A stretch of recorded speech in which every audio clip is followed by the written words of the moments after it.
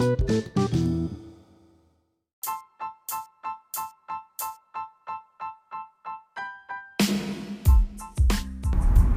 guys, with this art gallery, how was the art gallery? How you feel like your experience was? It's pretty nice. I saw like a lot of different things, like different art. What did you feel about the paintings, being a tattoo artist? How did you feel being a tattoo artist yourself and painting? Yeah, it kind of pushed me into like getting to paint more. Getting to paint more? Yeah, because I really don't paint like that. I'm really usually like a pencil guy, you know? Just. How you feel about the whole gallery itself, tattoos and booze? Even though you came in kind of late, but it's cool. No, it's not late. It's fashionably late, you know? Like, yeah, I came in that's why. It was fine. It was kind of difficult parking. I just think it was a bad location. Honestly, you're gonna host something in Dallas. You need to make sure you have the right location with the right amount of parking spaces for your crowd. That was an inconvenience. You can't predict Texas weather. You never know what weather it's gonna be. It could be pretty, and then all of a sudden the disaster. So I just think that they didn't do good planning and then they were not from here, so they didn't know anything. So it could have been critique. Yes, it could have been critique. What do y'all think about the environment itself? The environment itself was some of everybody. It was like Fernando. Yeah, you saw a little bit of everyone, like different people. It was different kind of cliques. Yeah, different. Yeah, and it was an odd art show because they were all weird. What do y'all feel about the pancakes? Pancakes was shit. I just think that when you go do pancakes, do it with class. You can't fuck up a pancake. I'm just trying to get a burger right now. I ain't never seen nobody fuck up a pancake, but they fucked up them pancakes. I mean, you know, well, smack checking in, you know, I had me about 3 pancakes and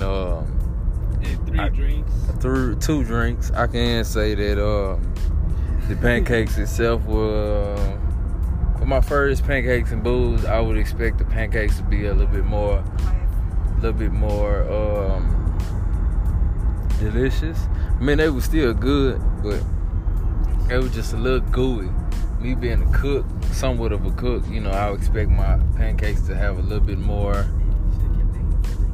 firmness to them. They were real gooey, and the chocolate was kind of off-brand, but you know, it's all good. The pancakes were still all right. I ate about 3 pancakes, and you know, I had me 2 Hennessy drinks.